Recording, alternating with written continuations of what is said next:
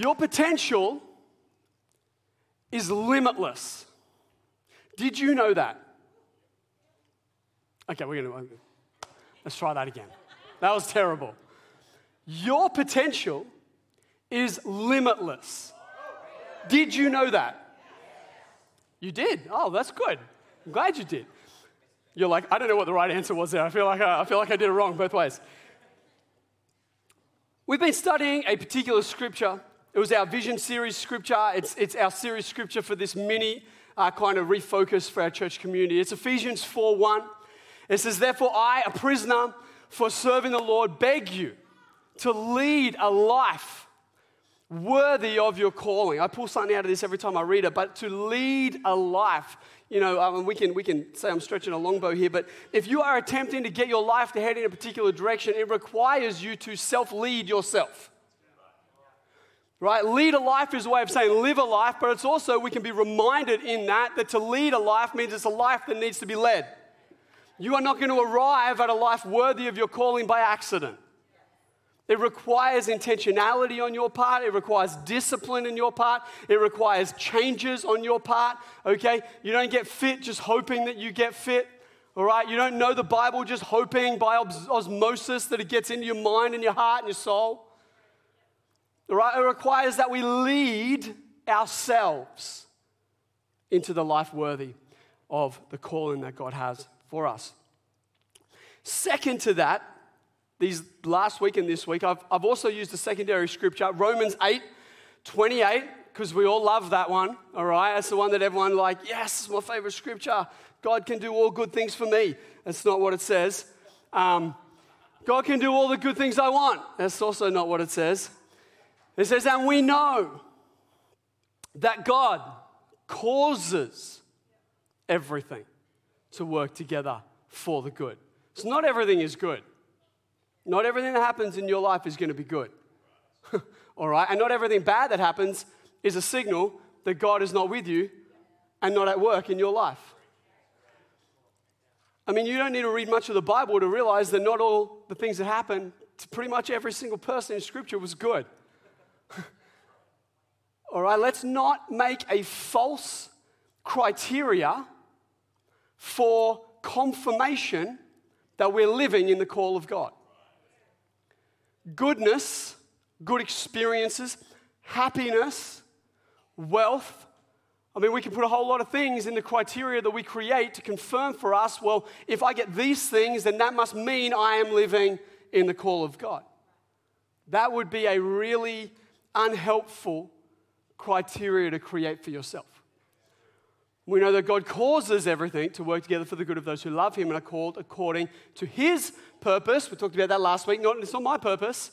It's not like, God, I have a 10-week plan, I have a 5-year plan, and I have a decade plan, and I would like you to make sure that that all happens according to what I would like. And if you could sprinkle some good along the way, and like a new car, like an Aston Martin sometime, that would be fantastic, God. If you can make that happen, that would be terrific. I'd like that particular house that I love, and I would like it in 3 years' time, because then I'll need it, because by that point we'll definitely have 3 kids and we'll need the extra bedroom.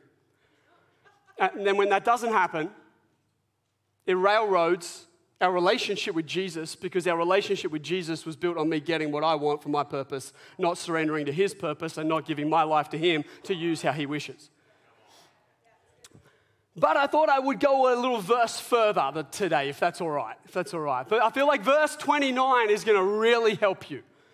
Okay, so it says, for God knew His people in advance. And I'm just going to preempt, if you're watching this on YouTube, this is not going to be a discussion around God's predestination. Okay, we're not going there. Okay.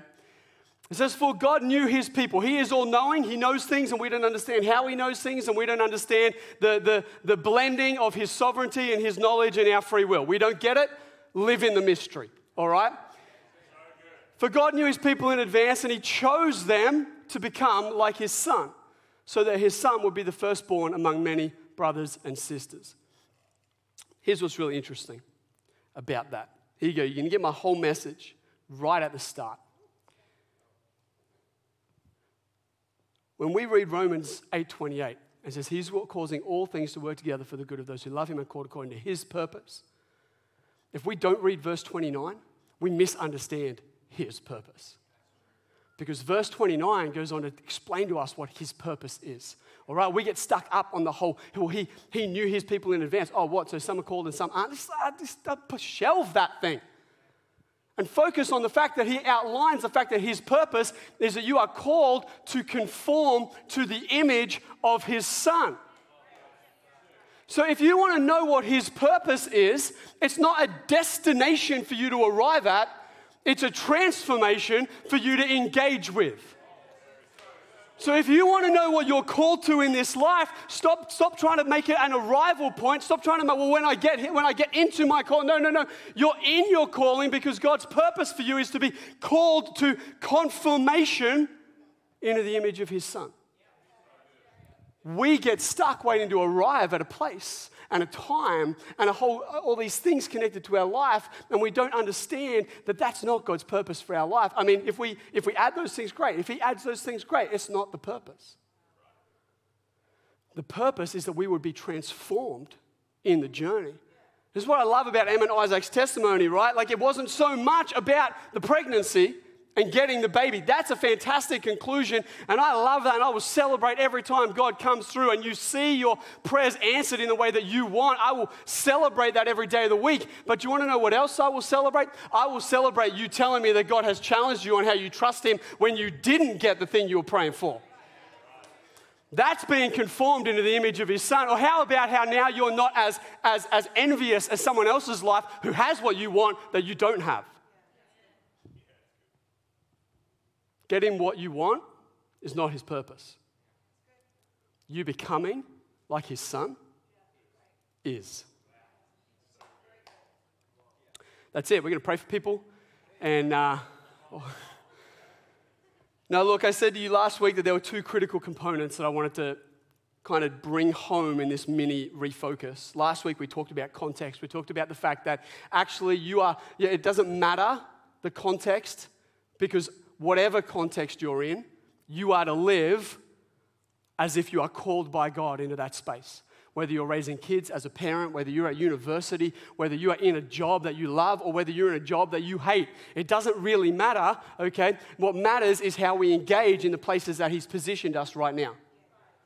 Okay, so the context for your calling is wherever you are right now. It's everywhere that you are right now. That was last week, and I said to you last week there was going to be another thing this week and that you needed to show up to hear it. So well done, you. But the second thing I want to talk about that I believe is a critical component in being effective, because we can be ineffective. We can be totally ineffective in this life. But to be effective, the second thing I want to talk about is actually your character. You see, we just mentioned the calling is more about transformation than our destination.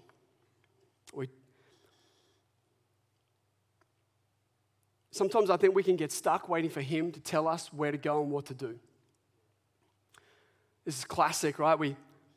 We're all about like, God, what place have you called me? We're waiting to apply for our university course. There it is. It's been a while. We're waiting to apply for our university course. I'm like, God, what have you called me to do? And he's like, it doesn't really matter. Just choose something and be a light in that place. And you might find along the way that that's not your best fit. And I'll help you change. But we get stuck trying to get the place right, and we miss trying to get our heart right. We get so jammed up trying to make sure we make the right decision locationally or destinationally. Just made up that word. You can have it for free.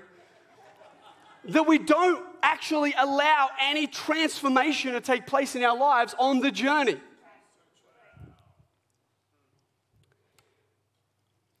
The context of our calling will always provide us with the circumstances we need for our conforming. You see, we think we are called into a place for our impact, but our impact is only as significant as our character allows it. And so if you want to be more effective, I mean, sure, come to the discovery sessions. I'll help you learn some stuff about yourself.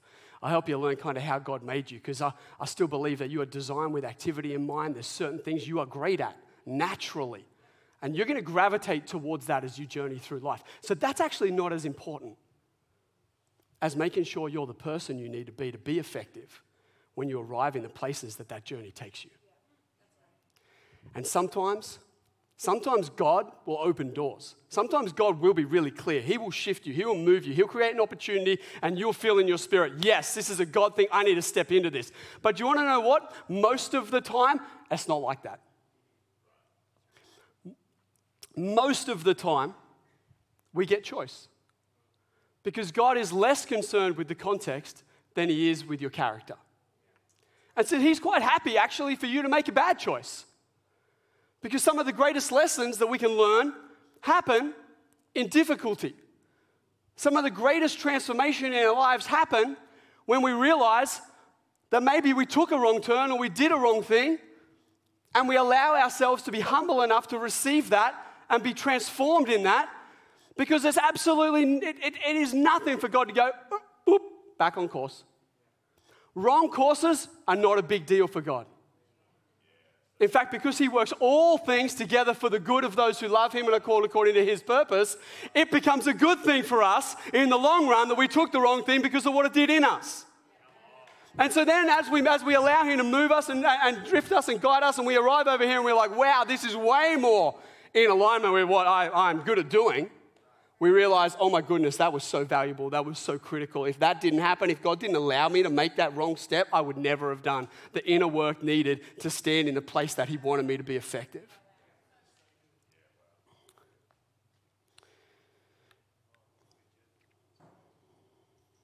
So a couple of things. Maybe our young people should have stayed in. But you know, we're classic. Maybe it was just my generation. We're classic in youth ministry. It puts so much pressure on young people. You've got to find what you're called to. You've got to find what you're called to. And we forget that the most important thing for them to know they're called to is called to him. Called to a relationship with him. Called to do whatever part of their life, wherever they are, in whatever season they're in, to be doing it with him so that they can actually live out the greatest call on their life, which is to be transformed in the image of God's Son, Jesus Christ. And I'm here to tell you, if you're a parent, you have so much power to free young people from the pressure of needing to get every choice right in their life. You don't need to choose the right subjects or you'll miss your calling. You don't need to choose the right uni degree or you'll miss your calling. You don't need to choose the right university. God is big enough to ensure you arrive in the places he's pre-planned for you to be at the time that he's planned for you to be there. He's more concerned with the journey so that you're the person he needs you to be when you get there. Please lift the pressure off our young people and teach them how to have a real relationship with Jesus. So no matter what their life brings up, they are in the right place at the right time, because the right place is with him. The right place is in him. The right place is not about what's out here, but about what's in here and who's in here with them. We've got to stop causing fear of getting it wrong in the lives of believers.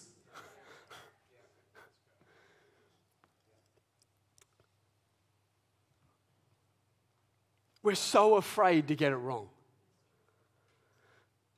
We've put such an undue pressure on ourselves that is rooted in actually a lack of trust in God's capacity to position us at any point in time in our life, when he wants, where he wants.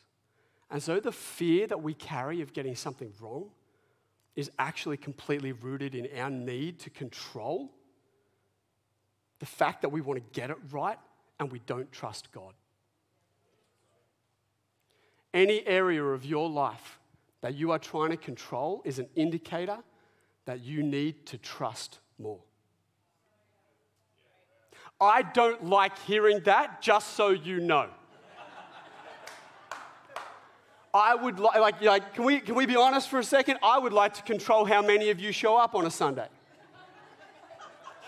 I can't do that, and I have to trust God that He's working in you, and actually the amount of people here doesn't matter. I would like to control a whole lot of things in my life. I would like to control my children, sometimes my wife, in Jesus' name. When she goes to the groceries and comes back with new jeans. I did say it was okay. I did. Yeah, we talked. But I have learned that any area that I recognize I'm trying to control to get an outcome that I think I should get, or like that should be the right thing. God, and we trick ourselves. Someone great once said, we use God to hide from God. Or we use God to run from God. So we say spiritual things and we kind of, it's not that we don't actually mean it, we've constructed surface spirituality which creates a feedback loop in us that satisfies us that, well, no, but I'm doing good things. But we're using this surface spirituality to hide from the fact that we don't trust God. And so we can't get close enough to God. We can't be intimate enough with God to let Him change the things in us that would cause a mind-blowing amount of effectiveness for His kingdom. Because we're so busy with a constructed surface spirituality that keeps us just separate enough from God, but doing spiritual things that make us feel great.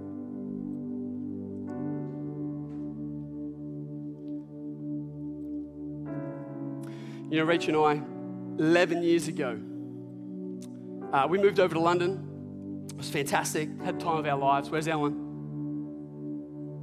Side of stage. Ellen's heading off at some point. April 13. It's April 13. Flights booked. April 19. Heading over to London. And you know, we felt something in our spirit when we went. We knew that in some way God was preparing us to take a step in the level of our effectiveness. We'd been serving in youth ministry. We'd been through some stuff as a young married couple. Who knows, those first few years are so, like, they're formative. It's like two worlds. Come from out here and it's like, and as you go through life, the things just get less, you know, there's more alignment. And we were over there and we were fasting and we were praying and we were like, we're so desperate to hear, God, tell us what's next. Tell us what we should do. And we had these three really clear, all amazing opportunities in front of us. All godly. We had an opportunity to stay in London. I have a British passport. We had jobs. We could have stayed. Loved the C3 church, C3 London. It's an amazing little church. Growing, new leadership. But we could have stayed there. We would have sewed in. I was on the bump-in team. Where's all our bump-in guys? Come on. One of the greatest teams in church, that team. Rachel's serving in kids. And we were just being there. We were just serving the house. But we knew we could have stayed. We had an opportunity to move to America with great friends and our mentors and pastors. Some of you would have remembered Adam and Kira. We had an opportunity to go and be with them, get visas and go and be a part of that. And we had an opportunity to come home. And we wrestled those three for 12 months. And you're waiting for me to say that we heard so clearly that at the end of the 40-day fast, God spoke to us in a burning bush like He spoke to Moses. Do you know the most profound thing someone said to us that whole time that shaped the decision we made? We were having a Zoom with Rachel's dad, and he said, what do you want to do? And we're like, I didn't know we had that level of permission.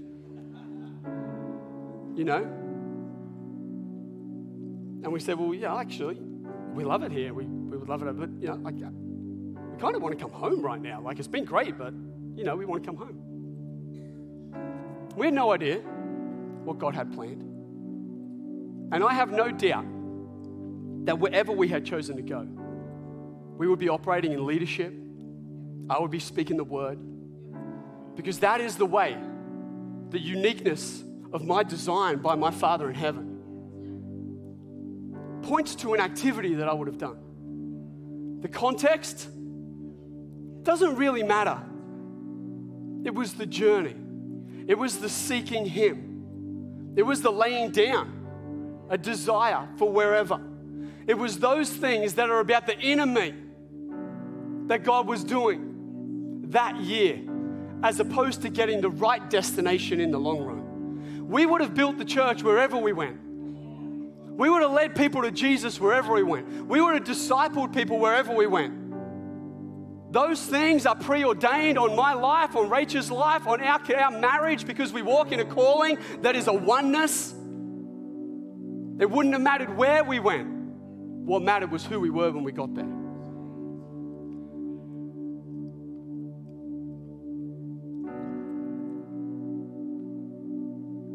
Your potential is unlimited. What gets in the way is not where you should be, but your character when you get there.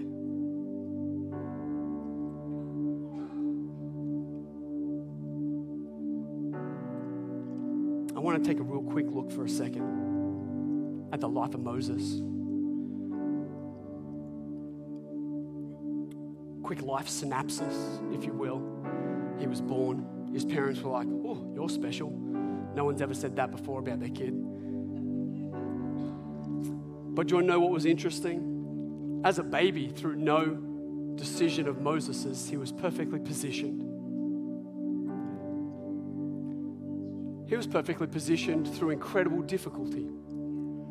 He was perfectly positioned through incredible suffering. I'm going to say something really potentially offensive right now. But don't discount what God can use, because you had an incredibly difficult childhood. I didn't say it was good, but I'm telling you, God will use whatever you have walked through, let's be honest. Let's not leave it unworked. But he becomes perfectly positioned through nothing he did. Pharaoh's put this edict out, every Hebrew child, they got to die. Moses' parents are like, "Well, you're special. So let's put you in a basket of reed. Let's cover you. Let's send you in the river." There are times in our life where the hand of God ensures we're positioned right. But it's often rarely about that moment. So he positioned Moses to be perfectly positioned in about 40 years' time. But he initiated it back here. Because in 40 years' time, after Moses has been raised as an Egyptian, but birthed as a Hebrew,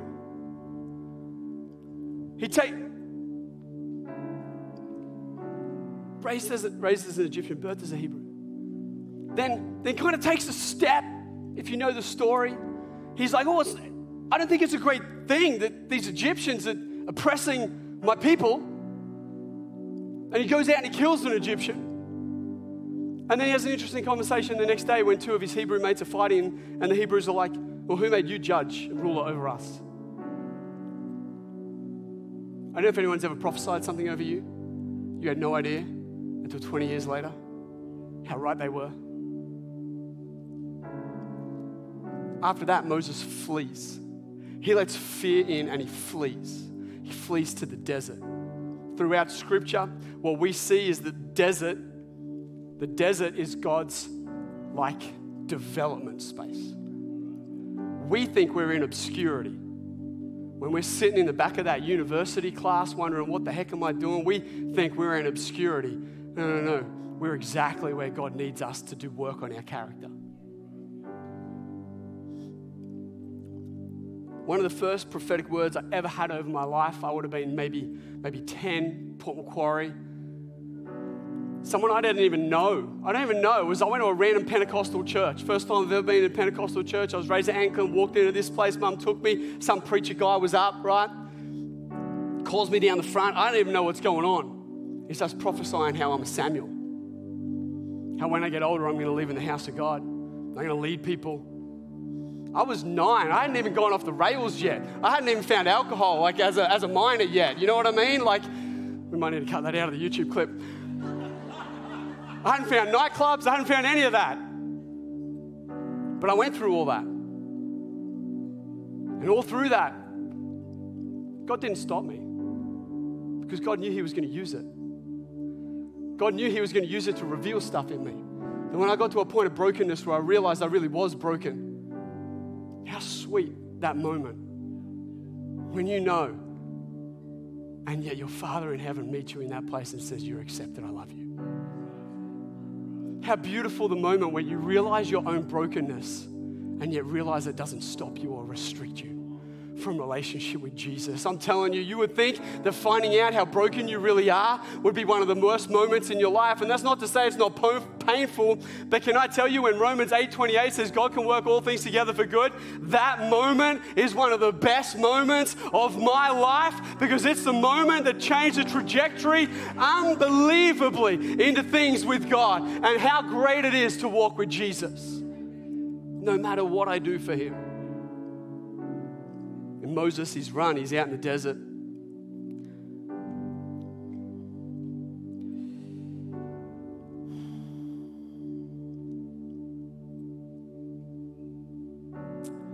And we arrive years later when Moses has allowed fear and character flaws that got him in trouble in the first place.